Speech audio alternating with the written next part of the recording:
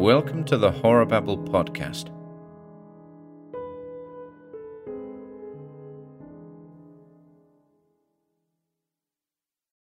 The Whisperer in Darkness by H.P. Lovecraft. 7. Refusing to let those cloudy qualms overmaster me, I recalled Noise's instructions and pushed open the 6-paneled, brass-latched white door on my left.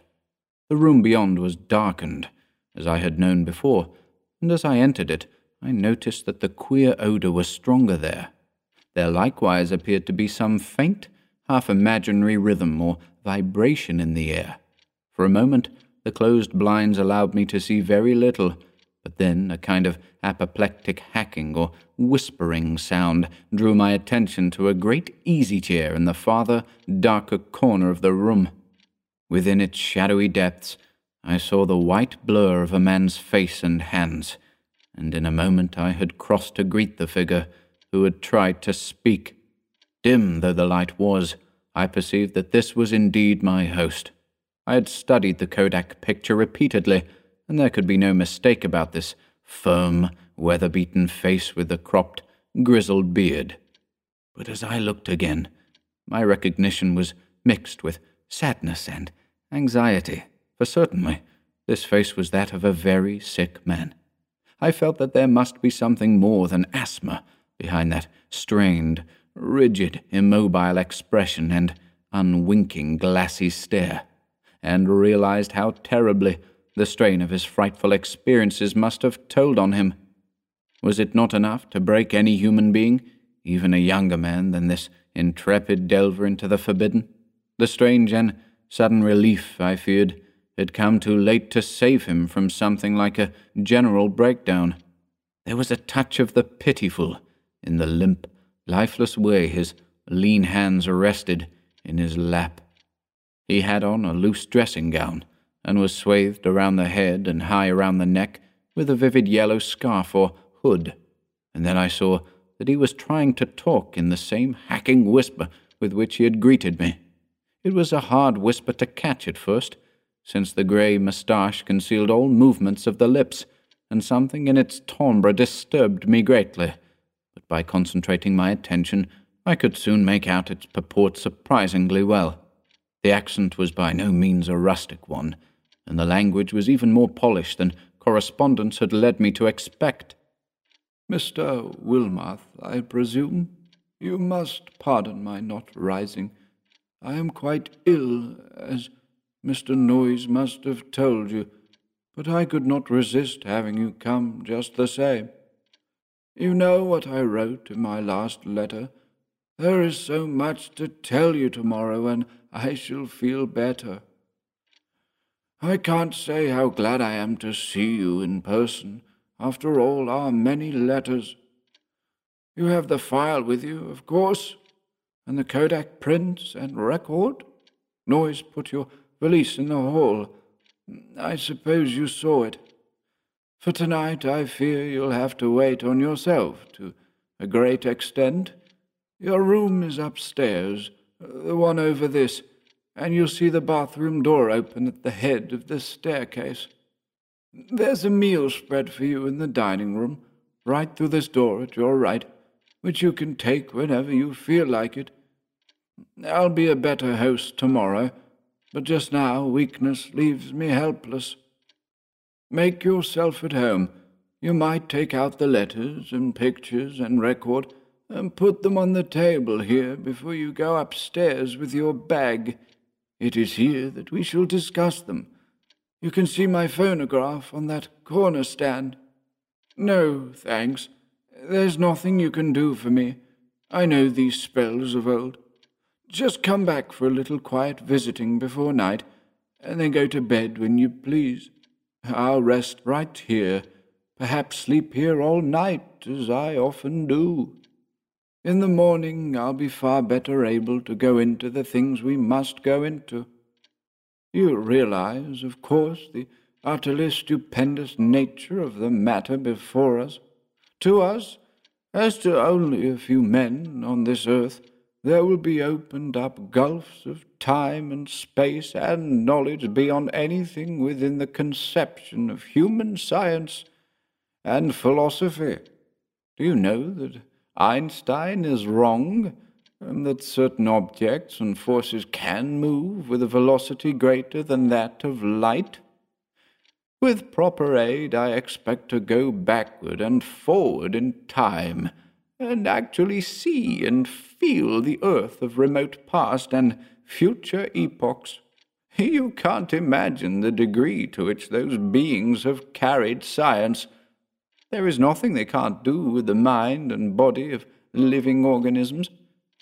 I expect to visit other planets, and even other stars and galaxies. The first trip will be to Yuggoth, the nearest world fully peopled by the beings.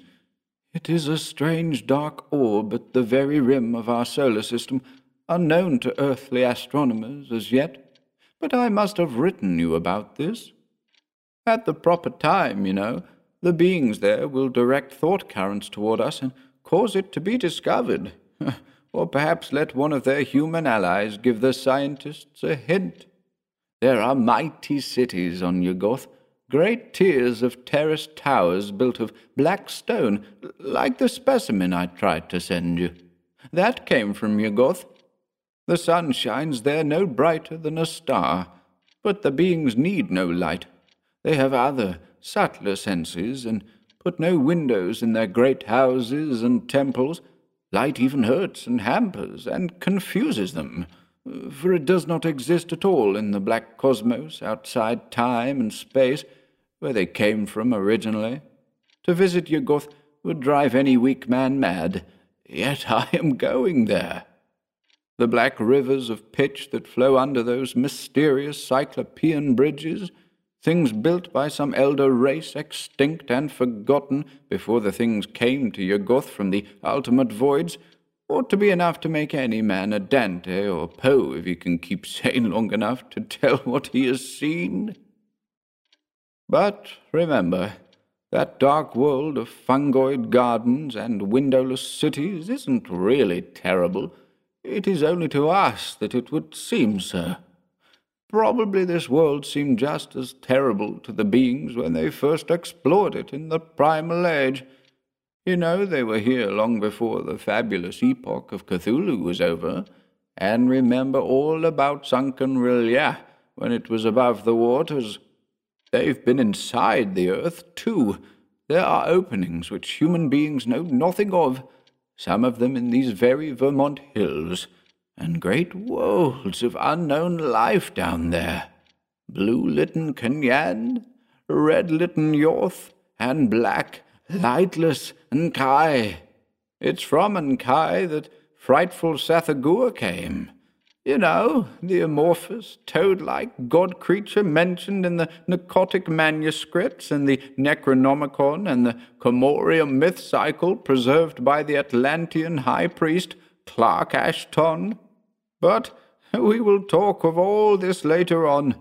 It must be 4 or 5 o'clock by this time.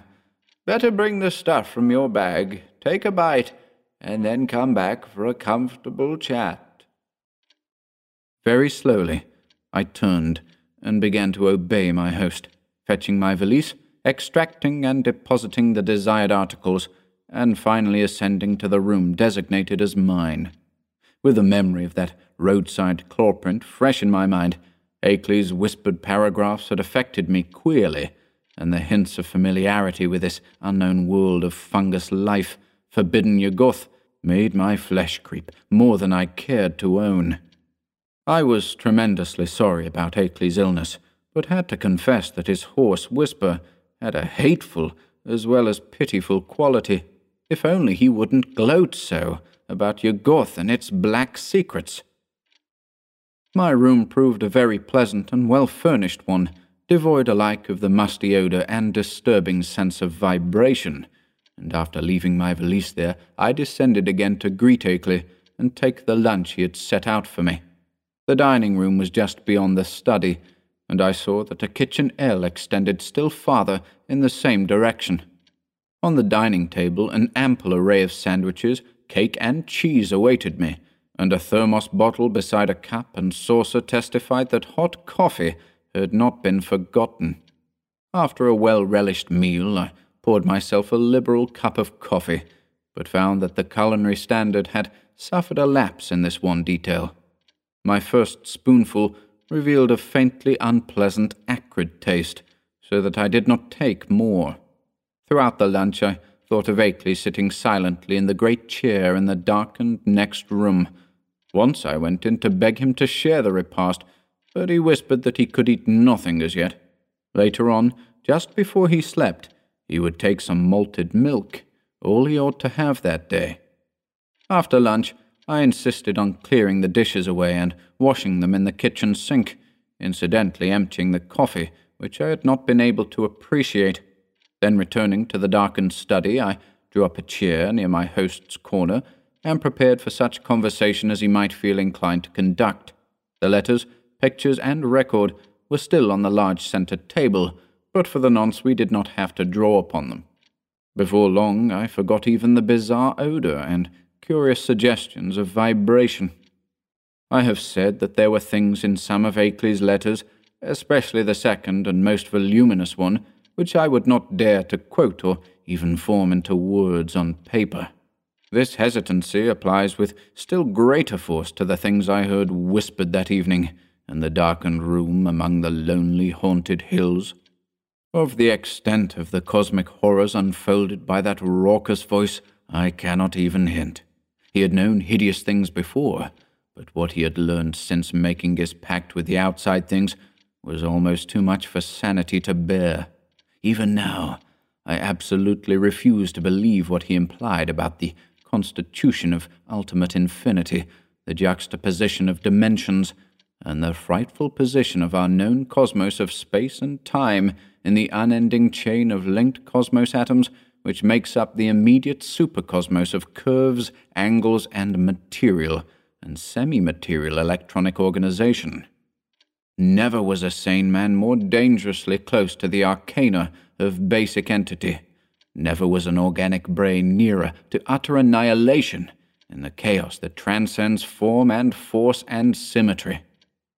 I learned whence Cthulhu first came, and why half the great temporary stars of history had flared forth. I guessed, from hints which made even my informant pause timidly, the secret behind the Magellanic clouds and globular nebulae, and the black truth veiled by the immemorial allegory of Tau. The nature of the doles was plainly revealed, and I was told the essence, though not the source, of the hounds of Tyndalos. The legend of Yig, father of serpents, remained figurative no longer, and I started with loathing when told of the monstrous nuclear chaos beyond angled space, which the Necronomicon had mercifully cloaked under the name of Azathoth. It was shocking to have the foulest nightmares of secret myth cleared up in concrete terms whose stark, morbid hatefulness exceeded the boldest hints of ancient and medieval mystics. Ineluctably, I was led to believe that the first whisperers of these accursed tales must have had discourse with Akeley's outer ones, and perhaps have visited outer cosmic realms as Akeley now proposed visiting them. I was told of the Black Stone and what it implied, and was glad that it had not reached me. My guesses about those hieroglyphics had been all too correct, and yet Akeley now seemed reconciled to the whole fiendish system he had stumbled upon, reconciled and eager to probe farther into the monstrous abyss. I wondered what beings he had talked with since his last letter to me, and whether many of them had been as human as that first emissary he had mentioned. The tension in my head grew insufferable, and I built up all sorts of wild theories about the queer, persistent odor and those insidious hints of vibration in the darkened room. Night was falling now, and as I recalled what Akeley had written me about those earlier nights, I shuddered to think there would be no moon, nor did I like the way the farmhouse nestled in the lee of that colossal forested slope leading up to Dark Mountain's unvisited crest. With Akeley's permission, I lighted a small oil lamp, turned it low, and set it on a distant bookcase beside the ghostly bust of Milton, but afterward I was sorry I had done so, for it made my host's strained, immobile face and listless hands look damnably abnormal and corpse-like. He seemed half incapable of motion, though I saw him nod stiffly once in a while. After what he had told, I could scarcely imagine what profounder secrets he was saving for the morrow, but at last it developed that his trip to Yuggoth and beyond, and my own possible participation in it, was to be the next day's topic. He must have been amused by the start of horror I gave at hearing a cosmic voyage on my part proposed, for his head wobbled violently when I shooed my fear. Subsequently, he spoke very gently of how human beings might accomplish, and several times had accomplished, the seemingly impossible flight across the interstellar void. It seemed that complete human bodies did not indeed make the trip, but that the prodigious surgical, biological, chemical, and mechanical skill of the outer ones had found a way to convey human brains without their concomitant physical structure. There was a harmless way to extract a brain, and a way to keep the organic residue alive during its absence. The bare, compact cerebral matter was then immersed in an occasionally replenished fluid within an ether-tight cylinder of a metal mined in Yuggoth, certain electrodes reaching through and connecting at will with elaborate instruments capable of duplicating the three vital faculties of sight, hearing, and speech. For the winged fungus beings to carry the brain cylinders intact through space was an easy matter. Then, on every planet covered by their civilization, they would find plenty of adjustable faculty instruments capable of being connected with the encased brains, so that after a little fitting, these travelling intelligences could be given a full sensory and articulate life, albeit a bodiless and mechanical one, at each stage of their journeying through and beyond the space-time continuum. It was as simple as carrying a phonograph record about and playing it wherever a phonograph of the corresponding make exists. Of its success there could be no question. Akeley was not afraid. Had it not been brilliantly accomplished again and again? For the first time, one of the inert, wasted hands raised itself and pointed to a high shelf on the farther side of the room. There, in a neat row, stood more than a dozen cylinders of a metal I had never seen before. Cylinders about a foot high and somewhat less in diameter, with three curious sockets set in an isosceles triangle over the front convex surface of each. One of them was linked at two of the sockets to a pair of singular-looking machines that stood in the background. Of their purport I did not need to be told, and I shivered as with ague. Then I saw the hand point to a much nearer corner, where some intricate instruments with attached cords and plugs, several of them much like the two devices on the shelf behind the cylinders, were huddled together. "There are 4 kinds of instruments here, Wilmarth," whispered the voice. 4 kinds, 3 faculties each. Makes 12 pieces in all. You see, there are 4 different sorts of beings presented in those cylinders up there.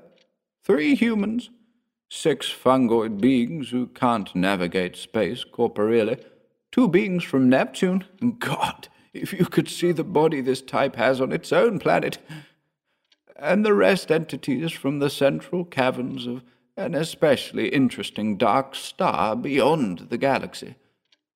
In the principal outpost inside Round Hill, you'll now and then find more cylinders and machines, cylinders of extra cosmic brains with different senses from any we know, allies and explorers from the uttermost outside, and special machines for giving them impressions and expression in the several ways suited at once to them and to the comprehensions of different types of listeners.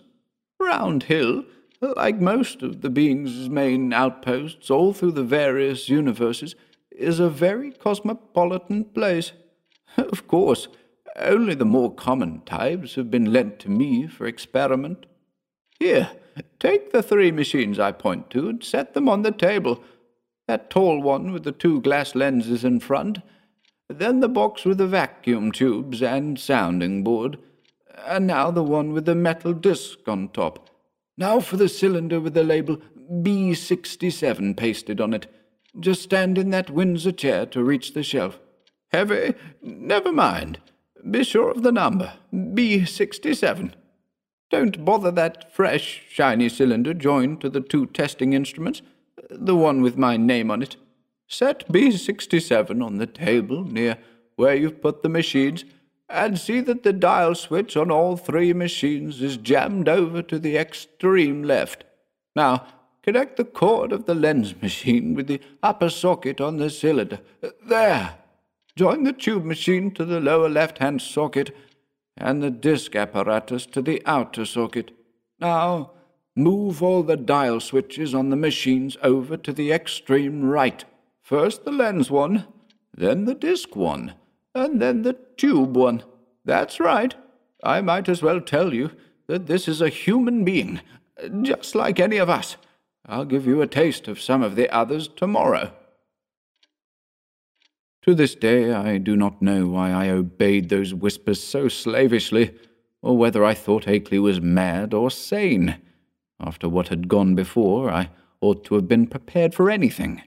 But this mechanical mummery seemed so like the typical vagaries of crazed inventors and scientists that it struck a chord of doubt, which even the preceding discourse had not excited. What the whisperer implied was beyond all human belief, yet were not the other things still farther beyond and less preposterous only because of their remoteness from tangible, concrete proof? As my mind reeled amidst the chaos, I became conscious of a mixed grating and whirring from all three machines lately linked to the cylinder, a grating and whirring which soon subsided into a virtual noiselessness. What was about to happen? Was I to hear a voice? And if so, what proof would I have that it was not some cleverly concocted radio device talked into by a concealed but closely watching speaker? Even now, I am unwilling to swear just what I heard, or just what phenomenon really took place before me, but something certainly seemed to take place. To be brief and plain, the machine with the tubes and sound box began to speak, and with a point and intelligence which left no doubt that the speaker was actually present and observing us. The voice was loud, metallic, lifeless, and plainly mechanical in every detail of its production. It was incapable of inflection or expressiveness, but scraped and rattled on with a deadly precision and deliberation. "Mr. Wilmarth," it said, "I hope I do not startle you. I am a human being like yourself, though my body is now resting safely under proper vitalizing treatment inside Round Hill, about 1.5 miles east of here. I myself am here with you. My brain is in that cylinder, and I see, hear, and speak through these electronic vibrators. In a week I am going across the void, as I have been many times before, and I expect to have the pleasure of Mr. Akeley's company. I wish I might have yours as well, for I know you by sight and reputation, and have kept close track of your correspondence with our friend. I am, of course, one of the men who have become allied with the outside beings visiting our planet. I met them first in the Himalayas, and have helped them in various ways. In return, they have given me experiences such as few men have ever had. Do you realize what it means when I say I have been on 37 different celestial bodies, planets, dark stars, and less definable objects, including 8 outside our galaxy and 2 outside the curved cosmos of space and time? All this has not harmed me in the least. My brain has been removed from my body by fission so adroit that it would be crude to call the operation surgery. The visiting beings have methods which make these extractions easy and almost normal, and one's body never ages when the brain is out of it. The brain, I may add, is virtually immortal, with its mechanical faculties and the limited nourishment supplied by occasional changes of the preserving fluid. Altogether, I hope most heartily that you will decide to come with Mr. Akeley and me. The visitors are eager to know men of knowledge like yourself, and to show them the great abysses that most of us have had to dream about in fanciful ignorance. It may seem strange at first to meet them, but I know you will be above minding that. I think Mr. Noyes will go along too, the man who doubtless brought you up here in his car. He has been one of us for years. I suppose you recognized his voice as one of those on the record Mr. Akeley sent you. At my violent start, the speaker paused a moment before concluding. So, Mr. Wilmoth, I will leave the matter to you, merely adding that a man with your love of strangeness and folklore ought never to miss such a chance as this. There is nothing to fear. All transitions are painless, and there is much to enjoy in a wholly mechanized state of sensation. When the electrodes are disconnected, one merely drops off into a sleep of especially vivid and fantastic dreams. And now, if you don't mind, we might adjourn our session till tomorrow. Good night. Just turn all the switches back to the left. Never mind the exact order, though you might let the lens machine be last. Good night, Mr. Akeley. Treat our guest well. Ready now with those switches. That was all. I obeyed mechanically and shut off all 3 switches, though dazed with doubt of everything that had occurred. My head was still reeling as I heard Akeley's whispering voice telling me that I might leave all the apparatus on the table just as it was. He did not essay any comment on what had happened, and indeed no comment could have conveyed much to my burdened faculties. I heard him telling me I could take the lamp to use in my room, and deduced that he wished to rest alone in the dark. It was surely time he rested, for his discourse of the afternoon and evening had been such as to exhaust even a vigorous man. Still dazed, I bade my host good night, and went upstairs with the lamp, although I had an excellent pocket flashlight with me. I was glad to be out of that downstairs study with the queer odor and vague suggestions of vibration, yet could not, of course, escape a hideous sense of dread and peril and cosmic abnormality as I thought of the place I was in and the forces I was meeting. The wild, lonely region, the black, mysteriously forested slope towering so close behind the house, the footprints in the road, the sick, motionless whisperer in the dark, the hellish cylinders and machines, and above all, the invitations to strange surgery and stranger voyagings. These things, also new and in such sudden succession, rushed in on me with a cumulative force which sapped my will and almost undermined my physical strength. To discover that my guide Noyes was the human celebrant in that monstrous bygone Sabbath ritual on the phonograph record was a particular shock, though I had previously sensed a dim, repellent familiarity in his voice. Another special shock came from my own attitude toward my host, whenever I paused to analyze it. For much as I had instinctively liked Akeley as revealed in his correspondence, I now found that he filled me with a distinct repulsion. His illness ought to have excited my pity, but instead it gave me a kind of shudder. He was so rigid and inert and corpse-like, and that incessant whispering was so hateful and unhuman. It occurred to me that this whispering was different from anything else of the kind I had ever heard, that, despite the curious motionlessness of the speaker's moustache-screened lips, it had a latent strength and carrying power remarkable for the wheezings of an asthmatic. I had been able to understand the speaker when wholly across the room, and once or twice it had seemed to me that the faint but penetrant sounds represented not so much weakness as deliberate repression. For what reason I could not guess. From the first I had felt a disturbing quality in their timbre. Now, when I tried to weigh the matter, I thought I could trace this impression to a kind of subconscious familiarity, like that which had made Noyes's voice so hazily ominous. But when or where I had encountered the thing it hinted at was more than I could tell. One thing was certain: I would not spend another night here. My scientific zeal had vanished amidst fear and loathing, and I felt nothing now but a wish to escape from this net of morbidity and unnatural revelation. I knew enough now. It must indeed be true that cosmic linkages do exist, but such things are surely not meant for normal human beings to meddle with. Blasphemous influences seemed to surround me and press chokingly upon my senses. Sleep, I decided, would be out of the question. So I merely extinguished the lamp and threw myself on the bed fully dressed. No doubt it was absurd, but I kept ready for some unknown emergency, gripping in my right hand the revolver I had brought along, and holding the pocket flashlight in my left. Not a sound came from below, and I could imagine now my host was sitting there with cadaverous stiffness in the dark.